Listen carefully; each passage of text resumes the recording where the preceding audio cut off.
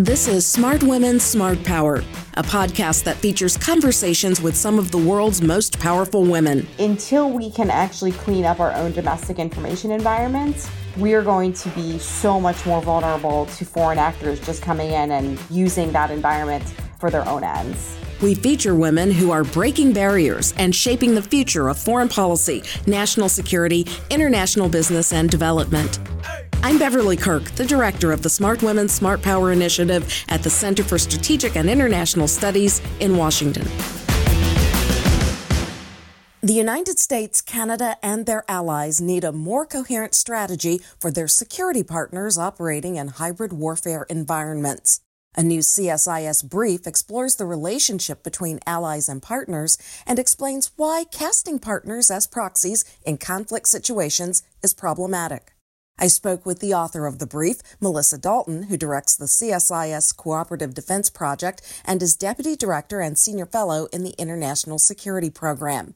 Also joining the conversation were Mehreen Farooq, Director of the Program Quality and Learning Department and Technical Director for Peace and Security at Counterpart International, and Laura Rosenberger, Senior Fellow and Director of the Alliance for Securing Democracy at the German Marshall Fund of the U.S.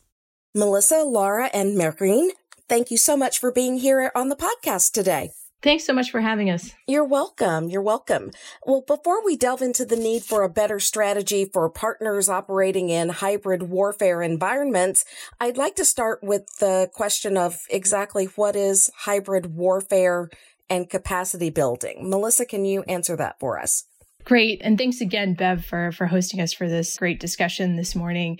You know, there's a lot of debate actually around what hybrid warfare actually means in academic literature, in the policy community. What we've used for our project is the working definition that CSIS produced in the course of doing its gray zone competition project over the last few years. Gray zone being fairly analogous to hybrid warfare, defined as an effort or series of efforts intended to advance one's security objectives at the expense of a rival, using means beyond those associated with routine statecraft, but below means associated with direct military conflict between rivals. So what does that actually mean in the real world? And what we've seen over the last few years is rivals to the United States and its allies, such as Russia, China, and Iran, using coercive approaches and tools for undermining U.S. and allied interests that typically take the form of political and economic coercion. So if you think about how Russia may try to influence the political campaigns or back certain political parties in some allied countries. On the economic side, if you think about China's Belt and Road Initiative having coercive elements to it, it's those basket of activities. Hybrid warfare can also include the use of disinformation or misinformation, the use of cyber and space operations like jamming GPS devices, and the use of proxy forces, which we've seen Iran certainly do throughout the greater Middle East. And what are some of the major hybrid warfare threats that the U.S., Canada, and their allies face? So, we've seen over the last number of years, certainly, the threats of disinformation and cyber attacks here at home in terms of disrupting the 2016 election on the part of Russia, in terms of the U.S. engagement in the Middle East, combating and confronting Iranian proxy networks such as Hezbollah and other proxies in Iraq, in Yemen, and Syria. And certainly in the space domain, we've seen increasing challenges with the use of satellite technology and jamming to disrupt global communications. So you mentioned several things here that I want to follow up on and bring in Mehreen and Laura on. First and foremost, the report or the brief that you've written talks about partners not being proxies. And I would like you guys to talk about why that is important, that if you're working as a partner to an ally, that you not be considered a proxy. When thinking about this hybrid warfare space, the fact is that democracies also have these tools and have used these tools. But unlike China, Russia, and Iran, democracies face higher risks for using hybrid tools. because we are bound by our principles and our laws that are there for very good reasons. They are inherent in who we are as democracies. And so rather than trying to mirror image our rivals, we need to resist the urge to do that when using hybrid warfare tools like working with security partners, because our laws, principles, and values are actually strategic advantages in hybrid warfare. So when we think about how we want to approach our security partnerships around the globe, we need to be thinking about them as partners, not as proxies, to maximize strategic action and operational effectiveness. And you mentioned disinformation and misinformation. Laura, let me bring you in here because the competitors to the U.S. and Canada and their allies have certainly used information as a weapon, both in disinformation and misinformation. How can partner capacity be improved to tackle this type of hybrid warfare? Thanks, Beverly, and thanks, Melissa. This is a really great and important report and conversation to be having. So on the challenge of misinformation and disinformation, I think there's a couple of things that partners can be doing with one another to build capacity. The first is, I think this speaks to some of what Melissa was just talking about, but it's really important to think about, the sort of who is the actor that we're talking about that we are actually working with to build capacity within partners. A lot of the responsibility for dealing with mis and disinformation really falls outside of the traditional military space and should fall outside of the traditional military space. And so number one, I think that we need to identify the right actors from the civilian side of governments to be working with. But the second piece of it is that a lot of the capacity that we need to deal with mis and disinformation from foreign actors is really actually resides in civil society and in the private sector. And that's an area where working together to build resilience, I think, is a really critical piece. I think it requires reconceptualizing some of how we do capacity building from a traditional means, really thinking about, again, this actor perspective, who's the right actor to be doing, whether it's the exposure of information operations, whether it's fact checking to the extent that that's effective. And we can talk about the sort of limited efficacy of fact checking and debunking. And then who is actually doing the more affirmative messaging strategy. One of the things we know in dealing with particularly foreign mis and disinformation is that having sort of truth, transparency, and a real affirmative strategy from democratic governments is really, really important to prevent there from being information voids that can be filled. So I think that's just a very high level overview of the kinds of things that we need to be doing on the capacity building front to deal with mis and disinformation. And Mehreen, let me bring you in here because your work kind of is at the intersection of governance and peace building, stabilization, countering violent extremism, and you work specifically with a lot of fragile states in terms of this issue. What are the most significant areas or threats that you're concerned about as they relate to human rights and protection of civilians as we talk about hybrid warfare? Thank you, Beverly. And I'd really like to commend CSIS on this timely report as it really underscores the vulnerability of fragile states' susceptibility to hybrid warfare threats. Our work really focuses, as you mentioned, a lot on how civil society can partner with government and the private sector to kind of prevent some of those vulnerabilities to the hybrid warfare tactics that Melissa described. Some of the challenges that they're facing, though, are fairly significant. So we're looking at the space for civil society shrinking in a lot of countries, and we're seeing this marked by increased harassment, intimidation, repression tactics by government and state actors, both online and offline.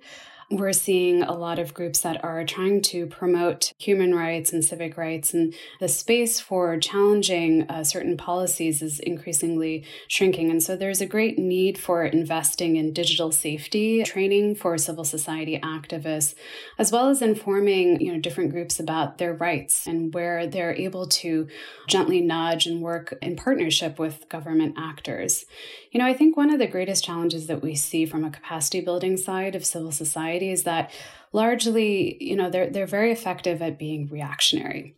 They're extremely skilled at mobilizing tens of thousands of people out on the streets for organizing boycotts.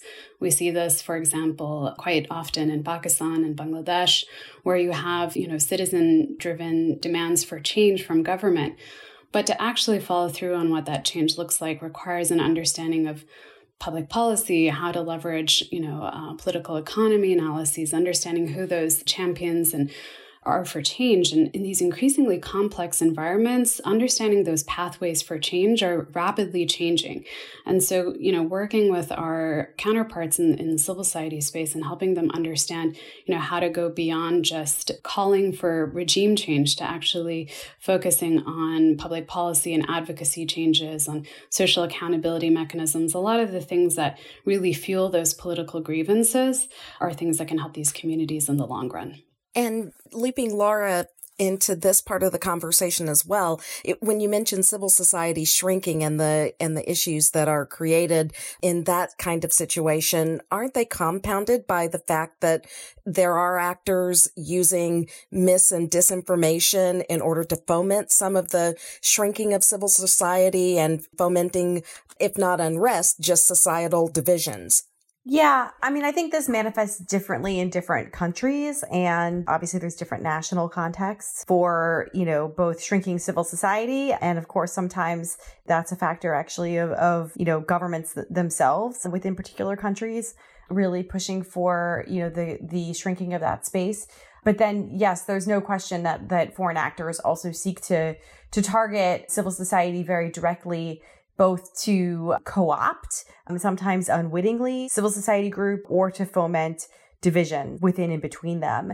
And I think it does really point to the complex nature of harnessing civil society to deal with these challenges when we're dealing with spaces where civil society is itself shrinking. It, really points, though, back to some of the most basic good governance principles around rule of law and, the key institutions and aspects of functioning democratic societies being one of the most important ways to bolster democracies against many of these challenges. A strong civil society is going to be much more able both to have the capacity to deal with and resist some of the more direct challenges that these tactics pose. And let me bring Melissa back into the conversation. I probably should have asked you this earlier, but how are security partners typically used in hybrid warfare? Thanks, Bev. And, I think it is really important to fold this into what Mehreen and Laura have been talking about, the fact that security partnerships have a really important role to play, but they ought to be a supporting function to these challenges that Mehreen and Laura have been speaking about, because there is a tendency, particularly in U.S. strategy, to overemphasize and reach for security partnerships because they're so visible and intangible, but oftentimes are not necessarily the best tool for the purpose at hand or the challenge at hand. But what we see security partners doing in these types of hybrid contexts, they are typically on the front lines, if you will, whether it's in Ukraine, battling in disinformation and cyber campaigns emanating from Russia, the UAE tracking Iranian proxy groups in the Gulf region, or Vietnam patrolling the South China Sea amidst China's expansionist territorial claims. The security partners certainly have a vital role to play, but what we're trying to craft here today, and I think unpack, is the necessity of nesting those into a broader civilian-led campaign approach for hybrid challenges and focusing security partnerships in a very selective and principled approach to determine where can we best place our targeted investments in support of this broader strategy. And the brief gives a number of guidelines for both partners and allies. And I would love it if you could kind of walk us through some of the guidelines that you're recommending partners and allies consider as they work on these challenges. Yeah, thanks, Bev. I'll hit on, I think, three of the most important ones. There are several in the report. The first is that the U.S. and its allies should strive to be the partner of choice. Again, thinking back to what are the strategic advantages that the U.S. and its allies have in these contexts, it's the fact that we can be reliable, committing upfront to common objectives and outcomes defined with the partner, treating them as a partner so that they have a say in how to define those outcomes and objectives, with clear communication as to expectations, red lines, and the duration of the partnership, but also making clear about the steps that'll be taken if the partner makes choices that depart from that principled approach. That keeps us within the parameters of who we are and what our strategic advantages are in hybrid environments. We should also be striving to provide quality training, advising, and equipment to enable interoperability with allies and other partners, and sustainment to provide actual military capability rather than, something that's just going to sit on the runway. The fact that what we can provide in being the partner of choice is quality. And this idea of transparency, I think, is really critical too. Being transparent with the partner's civilian authorities and the public, both here at home as well as in the partner country context, about the purpose and expectations for the partnership. The second recommendation I'd like to highlight is the importance of partner legitimacy. Oftentimes, when we approach security partnerships, we're very focused on capacity, capability, and political will of the partner. I think what we're seeing in hybrid warfare environments is this question of legitimacy in the eyes of the local partner context, amongst their public, amongst their civil society, is really vital to buttress resiliency of the partner in these contexts as competitors are trying to discredit, corrupt, or alienate our partners in the course of our operations. And then finally, like to highlight the necessity of the U.S. and its allies working together to create a dynamic campaign approach for hybrid warfare.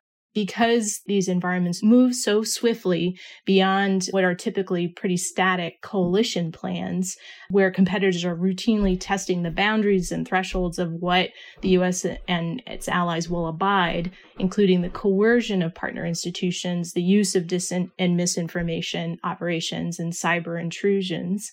We have to be creating a dynamic campaign approach with an adaptable mandate for partners that can flex to the evolving threats from competitors while still being bounded by the principles that play to our strategic advantages. A couple things here to follow up on. You mentioned the other actors and the challenges that they may present because they're not as concerned about the human rights and protection of civilians that the U.S. and Canada and its allies may be concerned with. How can democracies operate in this environment without going against their principles and yet still fight against what the other potential donors may offer that would be attractive to the security partners that we would like to work with? It's a great question. And, I think it's doubly hard when the U.S. and its allies have countervailing security interests in play, whether it's counterterrorism or counter-narcotics, or now with strategic competition, that impulse to want to overlook or bypass some of our principles in practice, particularly if our partners, sometimes don't necessarily live up to those standards on a day-to-day basis. But I think it goes back to being really clear up front about what the expectations are for the partnership and being willing to have the hard conversation if we do see missteps or transgressions away from a principled path. Because if we don't uphold that approach, we expose both ourselves and our partners to censure and ridicule and, the traps of the information campaigns that our rivals are promulgating in terms of, the U.S. and its allies actually being double-faced and not true to ourselves in these situations. It opens us up to those vulnerabilities if we don't hold to that path. The other key piece of this, I think, is how we define military professionalism. And really, we can look no further than how the U.S. and its allies approach the professionalism of their own security forces when it comes to respecting human rights, when it comes to healthy civil-military relations and respect for the rule of law. This is what it constitutes being a professional security force or military. And so instilling that ethos into our training and advising approaches with our partners, I think, will appeal to the sense of wanting to be a professional organization or group in these countries that we are working with. I'm curious, how has COVID impacted the hybrid environment? Mehreen? I think as many of us can imagine, COVID-19 has really placed a tremendous amount of pressure on already weak and fragile systems, particularly health systems. And so as a result, we're now seeing government and civil society desperately playing catch up. So in many fragile states, COVID is really highlighting many of these endemic governance challenges that, even Laura was pointing to earlier. So things like the lack of transparency and accountability of the health services, the embedded discrimination of resource distribution, the lack of citizen redress protocols, or even means for citizens to shape what those emergency response systems should look like. And, I think the CSIS report rightly notes that states under the shadows of hybrid environments are taking this opportunity, unfortunately, to further crack down on opposition and any critics of their public health responses. And so we're seeing, for example, in China, Bangladesh, across Latin America, numerous arrests of journalists that are covering these public health responses. And there's now increasingly, I think, a greater fear that COVID mitigation tools may open the door for additional surveillance, civil society and different stakeholders. So it's certainly a dangerous trajectory. States that further restrict civic discourse, we know historically leave fewer options for individuals to seek change through nonviolent democratic channels. So the point here really is that we're facing a global pandemic, but talking about building the capacity to prevent fragility. And this isn't really the ideal time to start. So in an ideal world, a lot of those preventative efforts that we would have put in place should have been, initiated well before, so that those governance strengthening initiatives, the activities to mitigate some of those drivers of conflict and violence, they really require that long-term investment. Just to give you an example of what some of that looks like, we're talking about working with civil society groups and, helping community groups understand the dangers and the positive benefits of different surveillance tools, how to leverage different civic tech resources for improved government accountability and transparency, and as well as also the potential for abuse there. Some of this also, I think, requires stepping up online safety training for a lot of these civic actors, including journalists. And so organizations like Counterpart, like other implementing partners of USAID, are looking increasingly at ways to do this remotely, since, unfortunately, with a lot of the stay-at-home restrictions, we're unable to do a lot of these trainings in person. Some of it also, I think, requires at a very grassroots level, working with communities to train them on digital safety and how to create peer safety nets. So how do you intervene, for example, when somebody in your social network seems to be susceptible to disinformation? How do you catch those people before they step inside that echo chamber? So these are some of the sort of early response mechanisms that, we've been working with community groups for quite some time to have in place for this very type of situation. And Laura, to bring you in on the mis and disinformation angle, as far as it concerns COVID, has there been an impact or a stepping up even of these types of campaigns and using COVID in order to spread more mis and disinformation? We've certainly seen an enormous amount of mis and disinformation alongside the COVID pandemic. The World Health Organization has actually referred to this as the infodemic alongside the pandemic. But I would just note a couple of things for context here. First, the vast majority of what we're seeing in terms of mis and disinformation is largely from domestic actors in specific countries. And so what that means is the information environment is already more vulnerable and primed, essentially, foreign actors who have, sort of geopolitical intents behind their mis and disinformation activities to then come in and push their own campaigns. So the most prominent actor, frankly, that we've seen in terms of COVID-19 mis and disinformation from a sort of foreign actor perspective is actually the Chinese party state.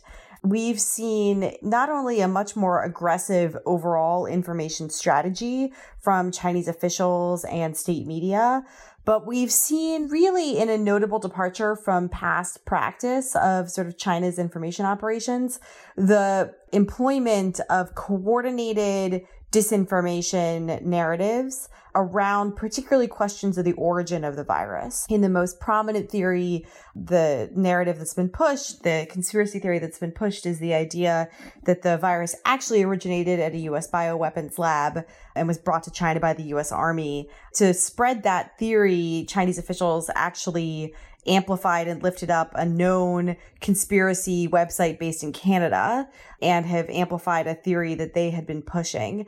But they've also pushed, conflicting theories that maybe the virus actually originated in Italy. They misleadingly edited an interview with an Italian doctor in order to sort of spread that idea. So multiple conflicting theories about where the virus may have actually originated. And that, in fact, is a tactic we've seen Russia use, in particular in the past, when it has sought to deflect blame from itself for previous instances. And so I think, what we've seen from China has been particularly notable.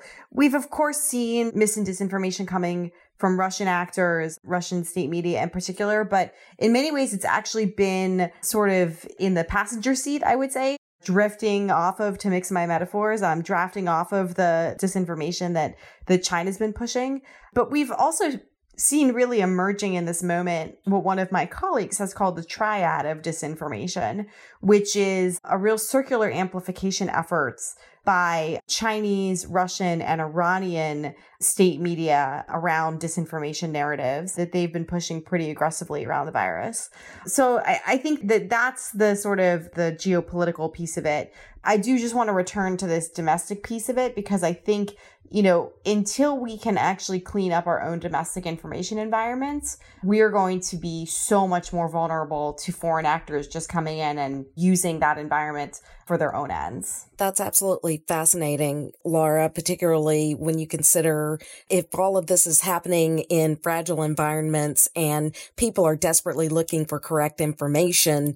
It just seems like it's a playground for actors who have nefarious intent. Melissa, I'll give you the last word as we run out of time here. Great. Thanks so much to everyone for the terrific conversation today. And, I think it's clear that it's an incredibly complex environment that the U.S. is trying to undertake security partnerships within when we're facing challenges both at home and abroad, including these domestic features that Laura has been talking about, the complexity of the fragile environments that Mehreen spoke to, and then layered on top of that, the geopolitical ambitions of U.S. and allied rivals like China, Russia, and Iran. So being really selective and targeted in how we pursue our security partnerships in the midst of this, I think is a challenge worth undertaking. And we hope that the new CSIS report provides some at least initial guidelines to pursue them effectively. Melissa, Mehreen, Laura, thank you so much for being here on the Smart Women, Smart Power podcast. I really appreciate it. Very informative today. Thank you. Thanks so much. Thank you. Thank you. Subscribe to the Smart Women, Smart Power podcast on Apple Podcasts, Spotify, or wherever you listen to good content. Be sure to follow us on Twitter @SmartWomen, and I'm @BeverlyKirk. Thanks for listening. See you next time.